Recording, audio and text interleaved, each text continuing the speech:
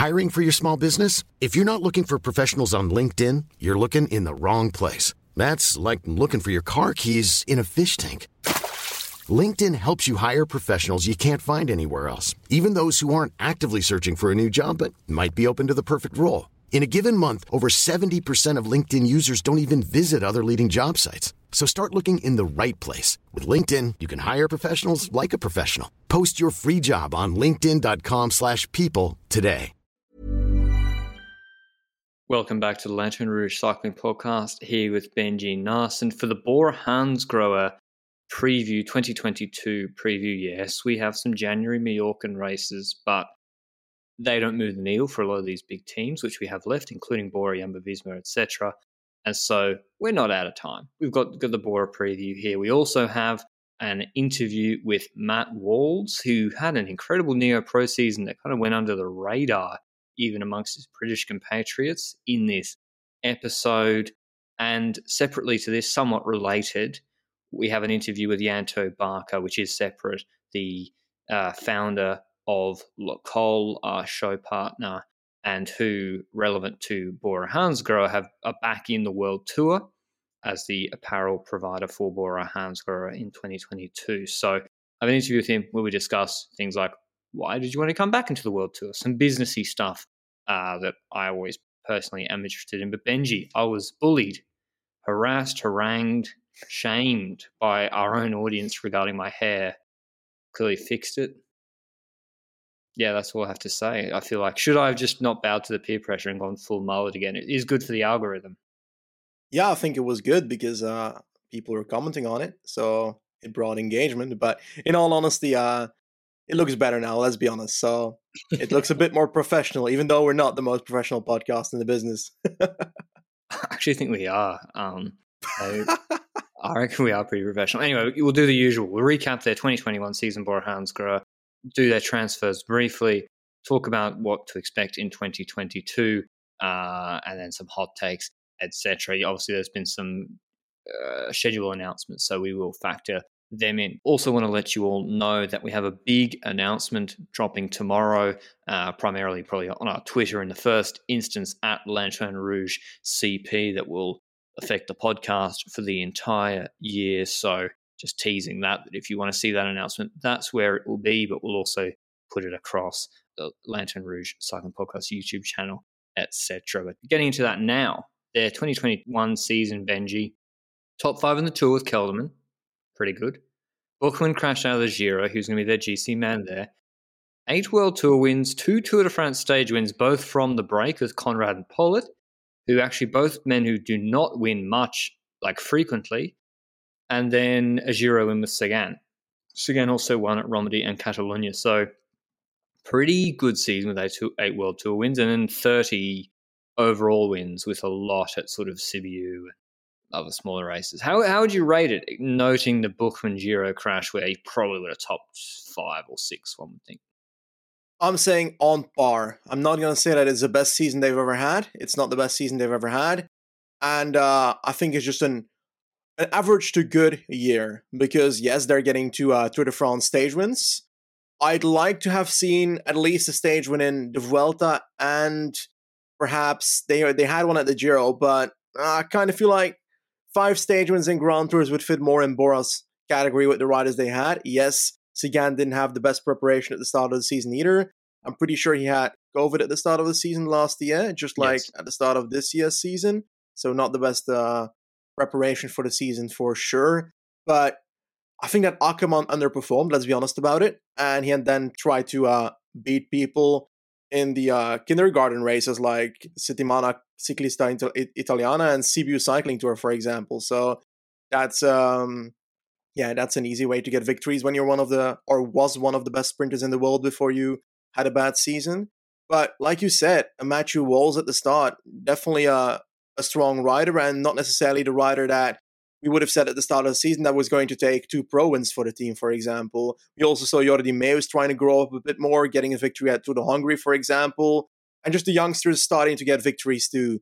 I think that while Pollitt is not the most entertaining rider when it comes to his victories, like the Tour de France stage where he won, it's not the most entertaining stage of the Tour de France, let's be honest, but he does it. he wins stages, and he does so in the Tour de France. He does so in the Deutschland Tour, winning the Deutschland Tour. Obviously, that's not the most entertaining race either, but I guess there's a pattern there. But what's your take on their season? Also on par? I think so. I mean, it might have looked a bit better with Buchmann not crashing out, and also Leonard Kamner, who's maybe like one of the top 3 talented guy on the team, incredibly talented, looked good at Catalonia, won stage 5 there out of the break after a Tour de France breakout and Dauphiné breakout in 2020. He was unwell in 2021, and I understand is coming back, even according to PCS, at Saudi in a few days. So that's really good to see. 25-year-old German Leonard Kamner, obviously, soft spot for Leonard Kamner, obviously, and he's back. So that's really encouraging. But Ackermann, Benji, yeah, the fallout, and Rudiger's, it's one of the biggest transitions BORA-hansgrohe are undergoing of any team, I think, in World Tour. The Sagan era is gone. Sagan's gone with Os and Juraj to Total Energies, and then the sprint train is gone. Ackermann plus Zelig and Schwarzman, those guys are off to Lotto and UAE. So huge transition there. And the thing about it is that they're ditching a sprint train, and then they get Sam Bennett as their new sprinter, and they have to get a lead out again. But they get another one. Do you think that we've spoken about the transfers before? I think we should low-key mention them for certain once again. Sam Bennett, Van Poppel, and when it comes to the rest of that sprint train, Archbold and Mullen, I think, are the riders that fit in that train. Do you think that's a good change from the riders like Zelig, Ackermann to Bennett, Archbold, and Van Poppel? I mean, Zelig and Schwarzman weren't performing. Well, particularly Schwarzman. Zelig okay at Deutschland. So, I don't know. It's not like it's coming from Merkur to these ones. But, yeah, they even have already put out press releases where Van Poppel or someone was saying, oh, you should, we're going to have to wait until until it's all clicking, with Bennett. Van Poppel, I think, could be a good lead-out man. He's a pretty good rider, but it's not a top lead-out. So, no, there's problems there I'm already foreseeing. In terms of climbing, then, we have, and yes, we did a full Bora transfer reaction back in several months ago, but just as Benji said, for clarity, Vlasov, talented Russian who fourth at the Giro, had a better 2020 season from Astana. Agita from EF, who's had actually a bit of a underperformed last 18 months or so, although crashing the Tour. Jai Hindley from DSM after his Euro podium and stage win. Those 3 is such an odd combination. I've already said it, Benji, but they kind of all do the same thing, except for Agita. But Vlasov, Hindley, Buchmann, Kelderman, they're all that second or third tier GC guy. None of them win World Tour GC races, I think, ever with any real at all. Not a lot of wins there. And it's sort of at odds with what Ralph Denker said before about this is a superstar league like the NBA, signing big names like Sagan. Who do you think will be the top guy out of their GC guys, the 4 or 5 they have? I think the problem there is, I would say that Vlasov is their top guy of the riders that they have. But the thing there is that they're going to send him to the Tour de France, which means that he won't get the top result of the riders that they have. Because I think if you send, let's say, Vlasov to the Giro, he will probably get top 5 again, perhaps fight for the podium, and as a consequence, come out with a good result and be seen as a top guy. But if he goes to the Tour de France, then a podium is going to be very difficult against the riders that are lining up there. So I think it's a difficult thing to look at. I'm just curious how they're going to set up their season, and I've already spotted that they said that they wanted to send the Bennett train to the Tour de France and Vlasov to the Tour de France as well. And then that indeed makes sense. But on the other hand, it's like, okay, yeah, Vlasov, well, I don't think he's going to podium the Tour de France that easily, Yeah, and his climbing really took a step back last year, although his TT improved. As Benny said, the Giro team, though, they're sending the combo of Hindley and Kelderman again, who maybe Wilco's not that excited to see Hindley back after that DSM Giro. They're going to the Giro with Buchmann. I don't know. I think Kelderman's the best of those 3. Kelderman's been very unlucky with crashes, but then there's no TTKs. I don't know. It's interesting. Igita, on the other hand, who broke onto the scene with a Vuelta stage win back in 2019 and second on GC at California when he was, I think, like 21 or something. He struggled in some of the harder stages, as a tour, particularly in that first week. And then he came good, actually, was quite good at the back end of the tour, but it was a bit late then. And hasn't won for quite a while, despite being very fast for Yeah. someone. I know he's fast. Remember, he beat Bala in a sprint or something? Yeah, but then again, Bella has not always been the fastest in the last years. But I agree, he's definitely a fast man, and we've seen it on multiple finishes. But he always comes like 2% or 1% short of the victory, and he's always in like strong breakaways that make it, but he's not always the strongest in that breakaway. And I would have liked to see him line up for both the Giro and the Vuelta, but apparently he's only lining up for the Vuelta as he's being sent to the Hill Classics, which I kind of understand. But we're talking about a lot of like schedules right now, but let's talk about a schedule that is not well settled yet. Let's talk about an area of expertise for this team that I'm looking at, and I'm like, okay, on paper they got weaker there, but have they? What do you think their cobble squad is going to be? Well, that's the transfer. It's Marco Haller and Jonas Koch. These are the two men that Benji's, I think, alluding to. They've come in from Bahrain and Intermarché, Austrian and a German. Haller was very, very good for Bahrain, the cobbled races. And I think that's one of two of the men. Then there's Niels Perlet, obviously. That's sort of their main leader, I thought, particularly in something like Roubaix. Perstelberger for some of them. Martin Lars, no. You're right. You're asking the good question, Benji, in that who is their Gent-Wevelgem sprinter? Oh, we saw that last year Bennett got over the climbs and again to Wevelgem. Will they try that again? That's the question that I'm looking at. Is he not going? Okay. Well, then Jordi Meus, I think, could be an option. Is he going to Gent-Wevelgem? He is. So that might be the option there. And I heard that Jordi Meus is going to be focusing more on the cobble races as well. I'm curious how far he can get that, because at the end of last season, Jordi Meus had a bit of a Danny Van Poppel moment where the last months he got third at Hoogseppel, second at Grand Prix de Denain, which had a lot of cobbles, second at the Eurometropole Tour, winning the Paris-Bourges race. Like, that's solid racing. And I'm curious if that's going to grow out in a classics type sprinter more than a pure sprinter. I see the option, but I need to see it first, I think. No, I agree. I think you're really onto something there. You look at the back end of his year. It was his Neo-Pro year, by the way, last year, Jordi Meus. He struggled in some of the hillier stage races, of which he was sent to a lot of. And to not, whenever he did any classics, half the time he got a top 7 result. Even his fourth race at Denelith Nakirikos, that came fourth .pro race. And then the back end of the year was very good. So yes, I think him and Van Poppel and Haller and Koch and Pollard, it's not a bad squad. There's just not a tier. Would you say I wouldn't say Pollard's a tier A guy for like RVV or I don't think so. Just Roubaix maybe. What about the last couple of signings, Benji? Before we get on to a big question that we sort of have been dancing around. Sjaan Uterbrooks, the next Remco, Belgian, he signed for them for 3 years at 18 years old. He's about to turn 19 in a month. I have a view on this, and I want to hear yours first. Okay. Do you think this is too early? Like this 18, I don't see it. Kian Uiterbroeks, that's how you, I think, properly pronounce it. Just wanted to throw that in there because it's completely different to what you said. But this man is a rider that I believe is talented, and in the last weekend, which was the Mallorca races, has shown that, in my opinion, he deserves to be on a World Tour team with the abilities that he has. Because he was arguably the third strongest rider on Bora in those races.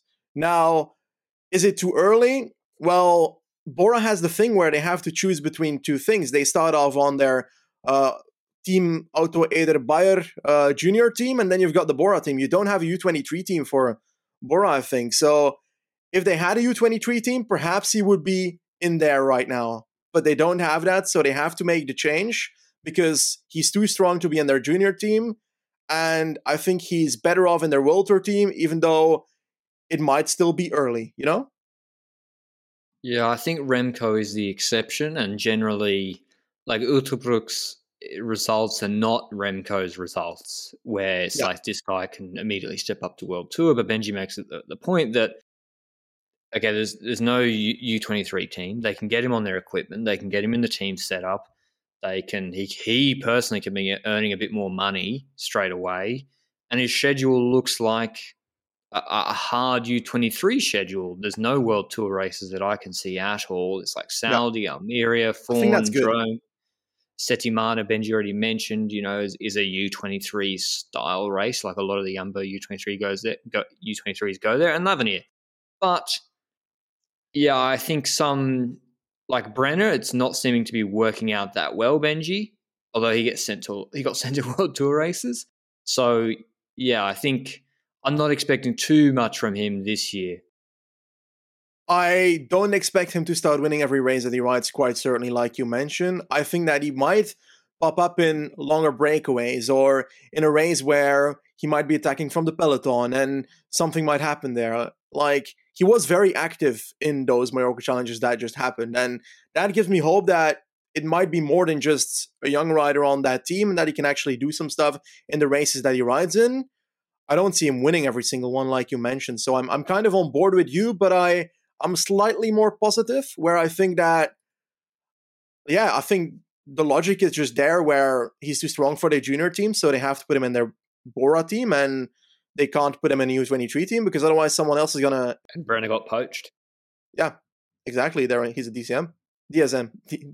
It's basically a PCM development team. DSM anyway, so I have to give you for that Freudian slip, Benji. Last rider they signed is Joe Luers, who's a young German. He's more an example of what I'm like. This guy could really do some more time at U23. Like, he's 19.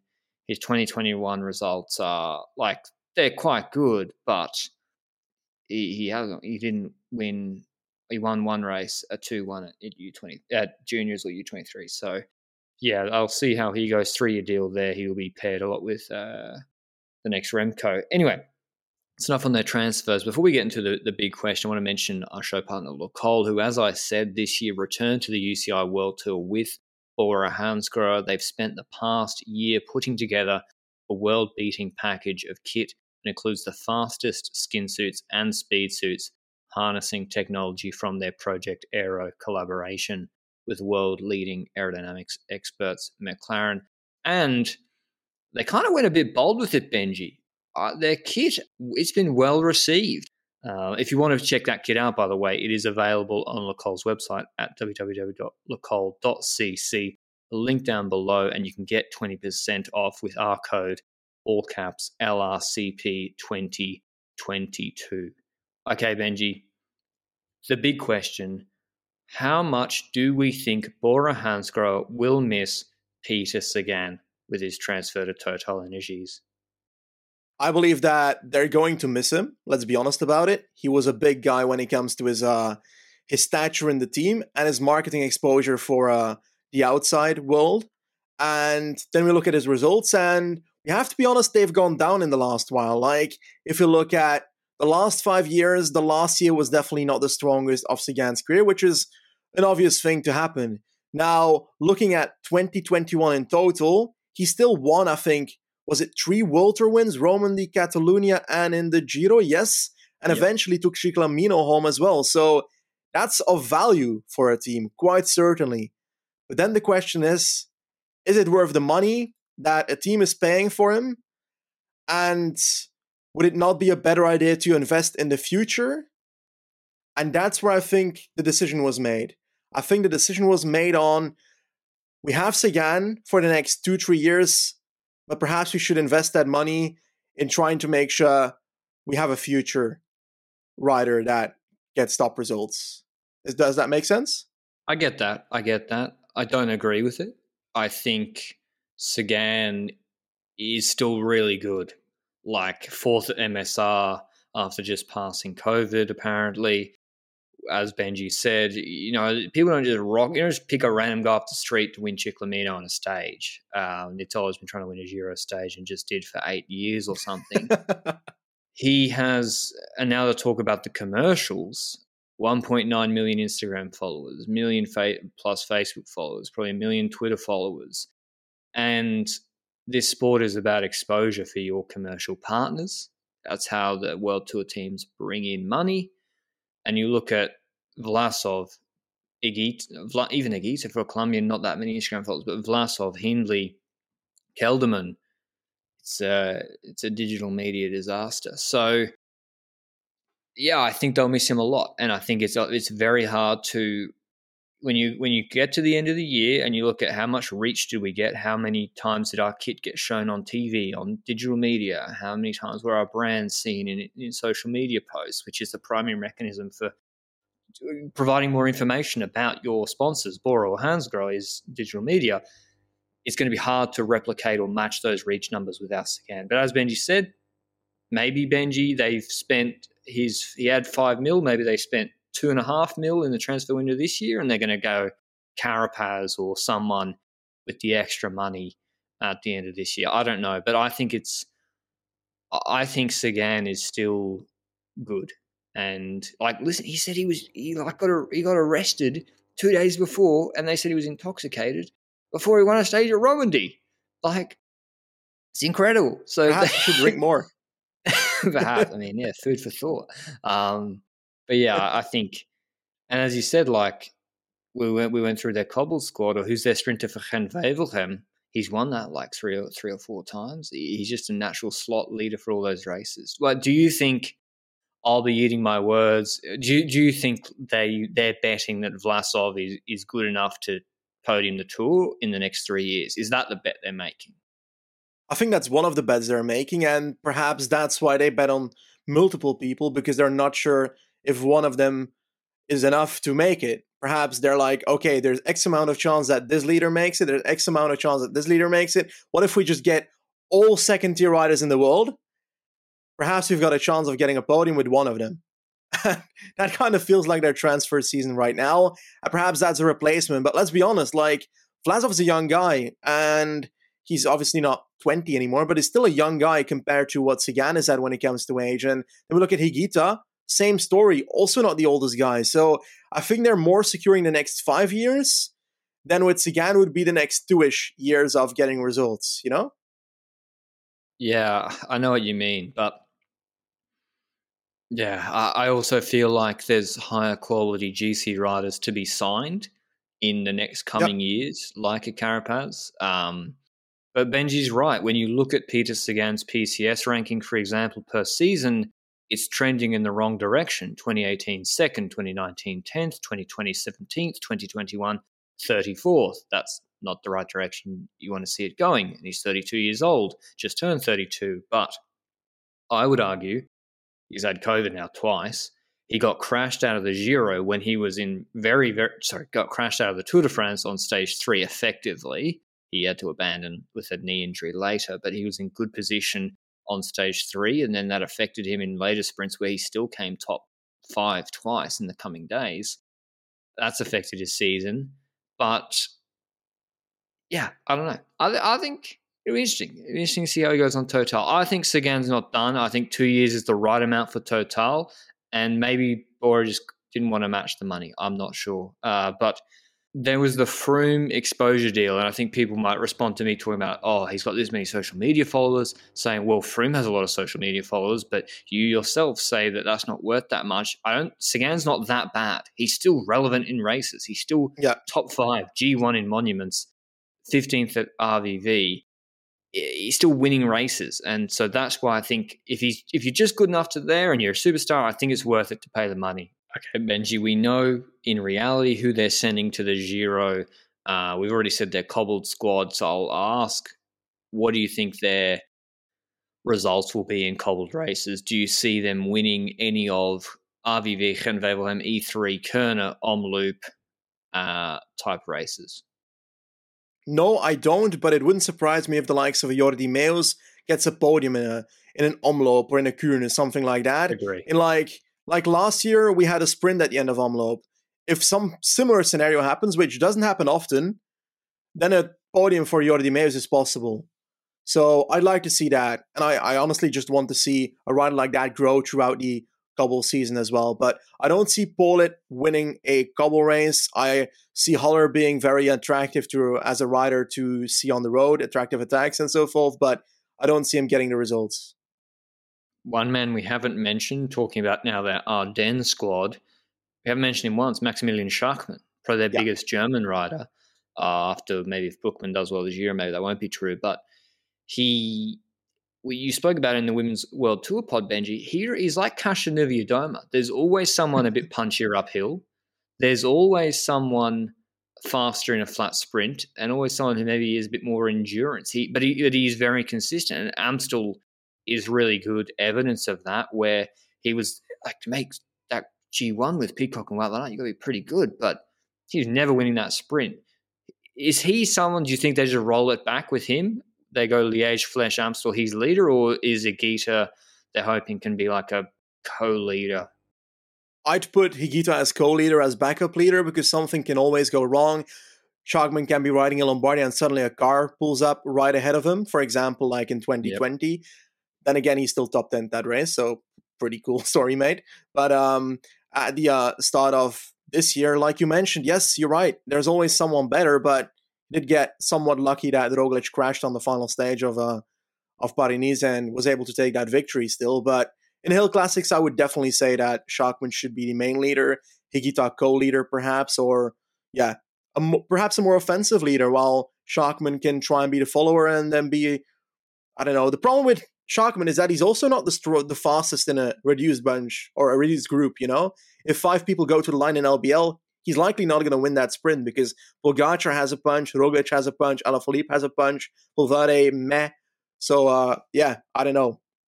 I agree. I think it's tough to, like, even Olympics 10th and Tour de Suisse 4th, and he's just very consistent rider, and he's like 22nd in UCI ranking because he can top 10 almost any race on the schedule, and he's even a GC top 5 2 World Tour races this year and won one. But yeah, Schachmann, probably their leader for the Ardennes, and would be expect him to be supported by maybe even Aliotti in a couple. Of course, Ida Schelling, kind of the breakout year, Benji. I would give Ida Schelling freedom in those races to just do Ida Schelling things and say, don't attack at 60 Ks, ride for yourself a little bit. You're that good. I would. It's difficult, you know, because you're going to need some domestique, certainly. But on one end, I also want to offer him that because I'm pretty hyped about what Ida Schelling can do. And he can be a free element for himself unless something happens with Schachmann where he needs to fall into a domestique role. I'd put it that way. Not necessarily say you're completely free and don't need to look after Schachmann. Schachmann should still be leader. Otherwise, you're telling your leader that, okay, we trust you as leader, but not as much to give you Schelling as well. Yeah, I kind of get that. And then I'll even like Patrick Conrad, top 15 Liège a couple of times. Yeah, they got a pretty strong, pretty balanced, deep squad there. But as I said, no real like top finisher that we can see. Although, Schachmann probably go and win it. Giro, Benji, Hindley, Kelderman, and Buchmann, do you think they podium it? I think they... I think they do. I think they've got an option to do it with one of their riders. The problem is with who, and they've actually got like 7 riders selected already for this race. It's not only Hindley, Kelderman, and Buchmann. They've got Kemna also in there, Aliotti, Zwiehoff, and Fabro. And like, these are some pretty damn decent riders. Like, we start off with Zwiehoff. Like, he's a bit of a mixed bag. He's had good climbing performances. The recent Mallorca Challenge, once again, as an example where he was good. And then throughout the season last year, he was a bit average. Then Buchmann's the guy where you're like, okay, in the Giro last year, he would have perhaps top 5 if he didn't crash because he was looking better and better throughout the days. Then we look at Aliotti and he's like the talented guy. Youngster, likely going to be a proper domestique. I don't see him going for himself in that Giro really, as well. He's just not good enough yet. He's won, I think, was it Sibiu Cycling Tour? Yes, ahead of Aru, so that was pretty sad because I wanted to see a final victory for Fabio Aru there. But next to that, Jay Hindley had a pretty bad season last year. The year before, a podium to Giro. I see Hindley as the lowest of the 3, Kelderman and Buchmann, because he's just inconsistent at the moment, and there's nothing telling me at the moment that he's going to be at Giro 2020 form once again the entire Giro this time around. Fabro's a weird one, because the guy top 5 Tirreno and was very strong on Prato di Tivo, but the rest of the season he was a domestique and gets domestique results. So I would be looking at him for a domestique role once again. But the thing is, you've got so many leaders now, you kind of have to support them, and that makes it more difficult for a Fabro to get a stage win going in breakaways, because I think he's going to be changed up. They will have the strongest domestique possible. Kamna's doing the Giro. Kamna will probably be stronger than a lot of them, I would think, in the third week climbs. One of their leaders, most likely. It's a big call to come back and go straight to G. No, better than one of their leaders. Yeah. Exactly like when Higuita was dropping Uran in the Tour sort of thing. I think that sort of thing might happen. Or Pronsky and Vlasov. Goat Pronsky in the Giro. Anyway, that's too much. Tour de France, as Benji said, will be Bennett plus Conrad. Bennett with his train and Purstelberger. I think, let me check if Schachmann, he's down to do it as well. So there's some punchy finishes there for Schachmann. And they'll just roll that out, and they'll have 2 strong guys in every break and a good chance of winning a stage. Do you think Bennett, this is a question, Benji, Jakobsen with Merku, Caleb Ewan with not a great train himself, do you think it'll be clicking by then? Do you think Bennett takes over under 1.5 Tour de France stage wins for Bennett, Benji? According to Rolf Aldach, he said, "We believe we will have the strongest lead out in the world. So if we trust that man," he said that. It's on an article of Cycling News 10 days ago. Just wanted to to drop that sentence in there because I found it so funny to read. I don't see it happening. But I think that Bennett is going to get a stage win in the Tour de France. I don't think he's going to consistently win stages in the Tour de France because the sprinting competition is just like last year, half of the sprinters crashed out. We have to have 1 year where nobody crashes out. Please let it be this one. I'm so sick of crashes before the season's even started.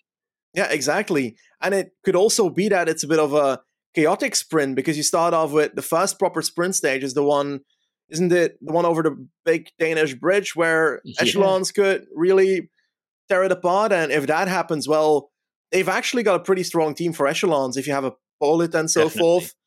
Could be supportive. A Haller, I don't know if he's in the team. Like, Haller was a lead out for Christoph. Why is he never mentioned as potential lead out? I'd love to see Haller back as a lead out. He was pretty good at his job. He would be their best second last man. Haller should be the second last man, and Van Poppel the last man. Like, that's Haller is very, very good. And then you have Polit and Purstelberger. Polit is the 1600 meter man. Purstelberger is the Alaphilippe role, 4th man, and bring back the break. I think that sort of arrangement's not bad. According to the article that I just spoke about, they're mentioning that Ryan Mullen is the 1K guy, that then Archbold is the next one in row, and then Van Poppel is the final man. So they're choosing a different lineup than we are. Okay, I think Matthew Walls as a last man also could be really, really fucking good. Like, he's fast. He's got that track-seated move. I think Matt Walls could be really good lead out, but he's probably too good for that, and I want him to be winning his own races. Anyway, that's their tour. I'm taking the under on Bennett 1.5 Tour de France stage wins, but 1 win's still pretty damn good, and I think they'll win 1 from the break with a Conrad type thing. Vuelta, we're not sure. Vuelta, I think their Vuelta last year, NG was like, I forgot they were there. Yeah. But Higuita's going, so hopefully Higuita perks up. Do you think he will top 7 GC at the Vuelta? I hope he will, because I'm kind of a Higuita fanboy myself. Not in depth, but I like the rider, and I hope that he does something. But the problem is that I would have loved to see him at the Giro, so I'm kind of salty that they only sent him to the Vuelta. So why the fuck did he go to Bora if he only gets to go to the bloody Vuelta because they signed 17 second-tier GC riders? Like, I would have rather had seen him be at EF and get an opportunity at the Giro. I mean, he got the Tour. I guess the deal probably would have been done before that Tour de France. He was helping Uran a little bit, but yeah. Well, actually, not even. He was freed. He was in the stage 9 break. Yeah, what am I talking about? I don't know. But over unders time, Benji. They had 8 World Tour wins last year. I'm going to set the over under at, with Bennett coming back, I have to set it higher. I set the over under at 9.5. Okay. I think they're going to get under. Okay. And I do think most of the victories are going to be Bennett when it comes to World Tour. But I think their youngsters are not at the level yet that they're going to win World Tour races. Like Jordi Meus, perhaps one if he's lucky, but I just don't see it yet. And then we look at Matthew Walls at Bologna could be trying to get some victories there. Or is that, who would you send to Bologna if you look at this team when it comes to their sprinter? Matt Walls is the one that comes into my mind, but wouldn't surprise me if they just sent Martin Laas instead. Probably Walls. I'd send Walls. But yeah, I'm taking the over. You know how many wins they had at World Tour level in 2019, Benji? 31. Now, there was Tour Down Under and Guangxi, 3 of them, but 31 is a lot. So I just think Bennett probably takes like 5 at various races, and then they make up another 5. So I think they're over 9.5. Yeah, you're kind of right, but I'm gonna go under because I'm contrarian today. I tricked you by withholding that statistic until you'd set your over under, and then said they won 31 2 years ago. But any hot takes, Benny, that you've got written down? My hot take is that Leonard Chamner comes storming back, wins a Giro stage, wins another 2 World Tour races, and is the best German rider in the world. Okay, I'm going to, just to annoy you because you didn't expect too much from him this year, Kian Uitenbroeks is going to win a stage, a race, just any race. I don't care which one. That's not even hot. Come on. Okay, he's going to win. He's doing Tour de l'Avenir. He's going to win a race above U23 level, so a pro race. So divisions including World Tour, .pro, or 1.1, 1.2. No, 2.1? I don't even know the divisions anymore. I mean, I'll let the audience respond as to whether that. I think that's just a little coal embers. The coal embers that have burnt out. And that maybe you can warm your hands against, but not hot. Okay, I need .pro or above. I need .pro or above. Okay. Well, he's not lined up for World Tour race, so I can't say he's going to win World Tour races, can I? Is he even lined up for pro races? All right, I'll allow it. I'll allow what you originally said. Will he win DC at Settimana and l'Avenir? L'Avenir, no. I don't feel like that is ideal for a rider like him. But Settimana might actually work out. So I'm curious there. Yeah, now, okay. Jesus. I'm scared. I think that Edith Sculling is going to win 2 World Tour races. Facts. Is that not hot? Facts. Okay. Well, he doesn't do that many. That's the problem. Like, he probably win Brabants, which we like that, and that's a really good result. And it's not even a World Tour race. But I get your point. Edith Schelling, I think, wins, a couple of big races. As well on this team. I think the leader will change 4 different times from the start to the end of the year and will be a big point of contention. That's my I think that's just one to watch because lead-outs are hard to get right, and even good lead-outs that were good can, like Zerlig and Schwarzman, can not be that good in the end. I don't have a hot take necessarily about Frederik Wandal, but I believe that he's going to have a good season. I just feel it. Danish rider on the team seems to be pretty talented. Started off well as well in the Mallorca Challenges last year. Not the best season ever, but I think he's going to be a step up at BORA-hansgrohe, and I'm curious what that will deliver this year instead of last year. He doesn't look very good, but yeah, come on, maybe he was 19 last year. It was 20 last year, so I'll allow it. We'll see. He's very young. Maybe they're kind of doing what DSM is doing, except they still have a really good team. And so I shouldn't criticize them for having really young guys, developing them with 3-year deals like Van Dal and Belgian Remco. It's easy for me to say. I'm too embarrassed to say his name now. Benji, correct me. Before we sign off, that was our review of preview of BORA-hansgrohe. A bit of a loose mood today. We need to tighten this up, Benji. We'll go now into our interview with Matt Walls, who we're both pretty high on for this year in his second year at World Tour level as probably a lead sprinter in the .pro sort of races for BORA-hansgrohe. Really interesting interview, and let us know if you enjoyed it.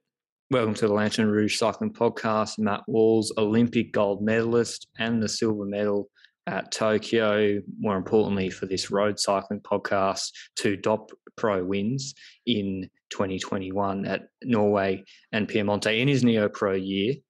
What is your plan this year, or the team's plan in conjunction with the team? Are you going to focus on sort of what Viviani used to do with like maybe Gen Wevelgem, but then stage races? Because he's a similar rider, or more classics. What's the plan?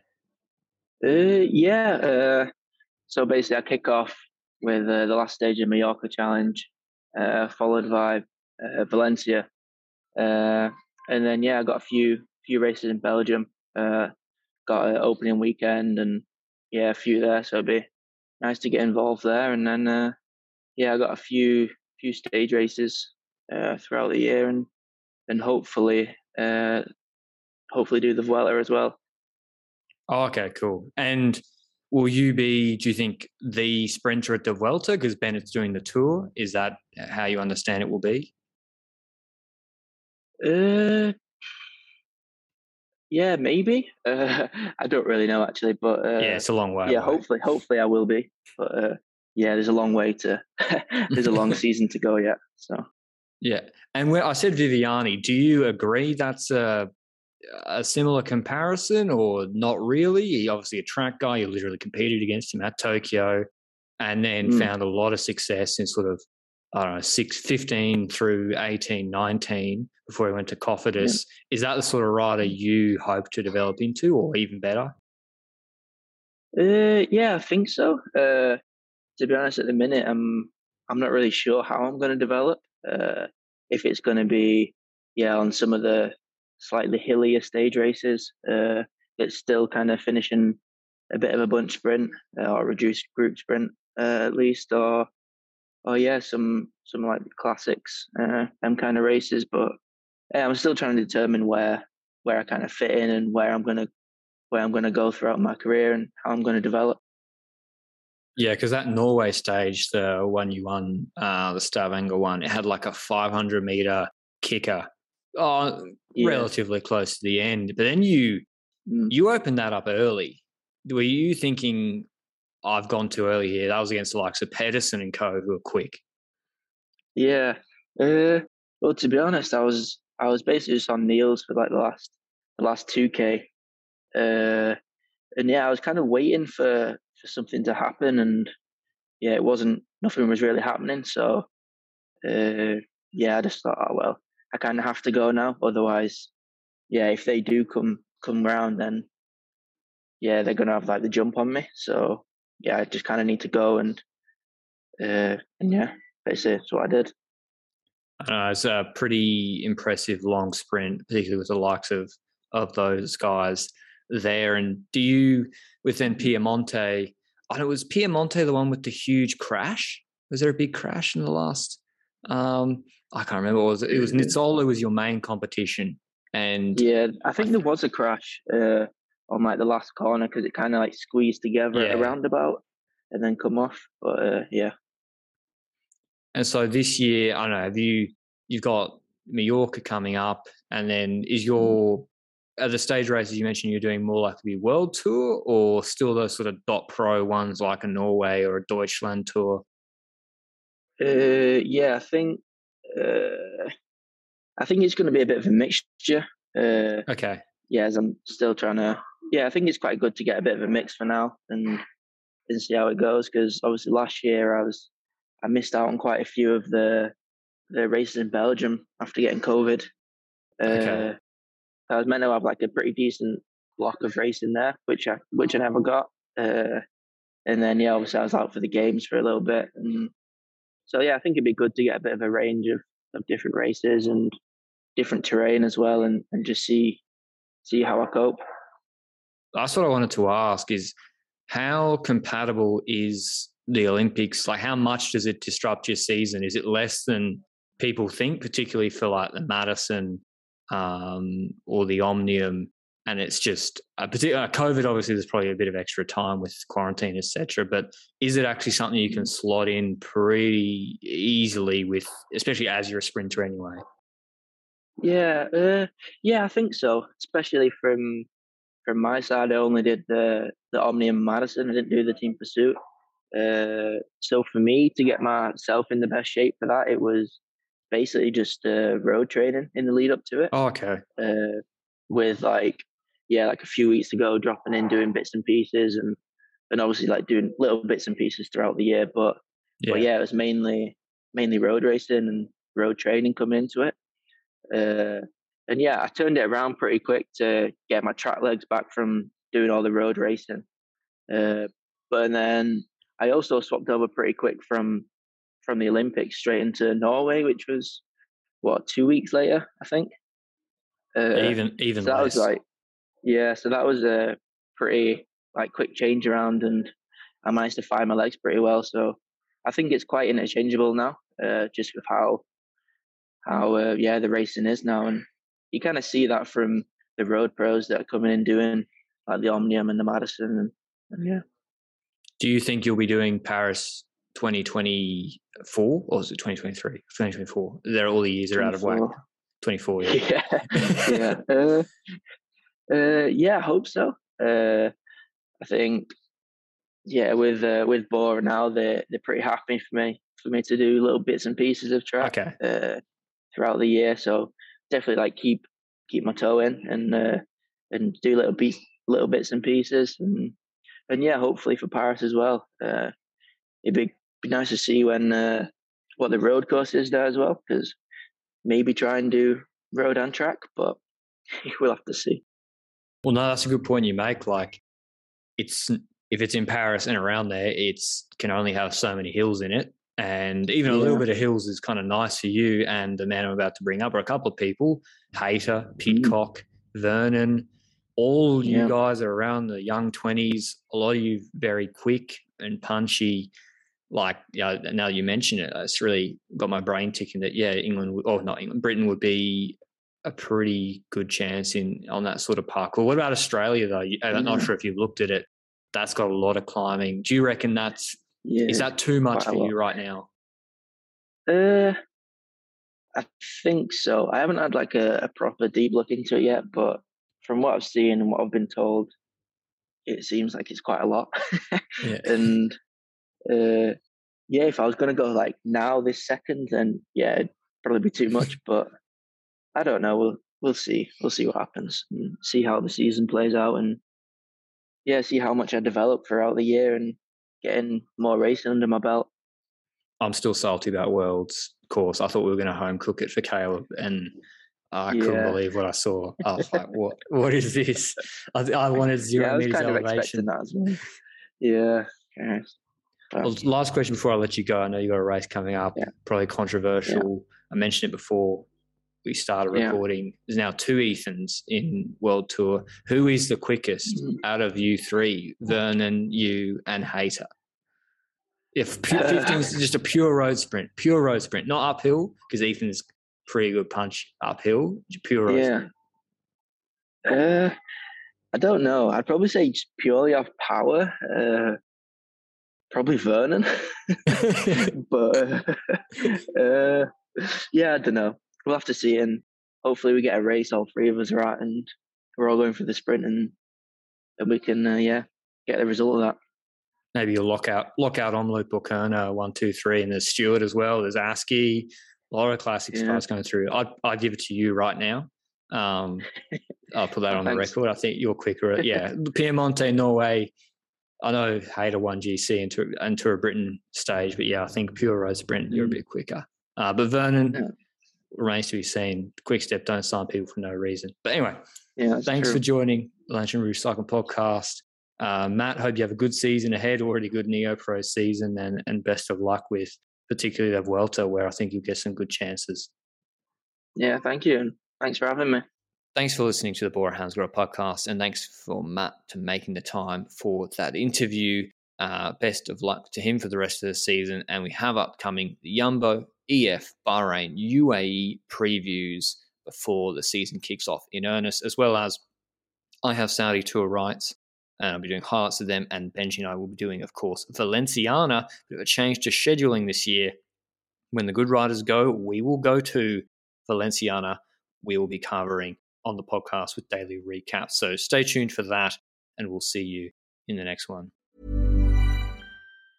Mom deserves the best, and there's no better place to shop for Mother's Day than Whole Foods Market. They're your destination for unbeatable savings, from premium gifts to show-stopping flowers and irresistible desserts. Start by saving 33% with Prime on all body care and candles. Then get a 15-stem bunch of tulips for just $9.99 each with Prime. Round out Mom's menu with festive rosé, irresistible berry chantilly cake, and more special treats. Come celebrate Mother's Day at Whole Foods Market.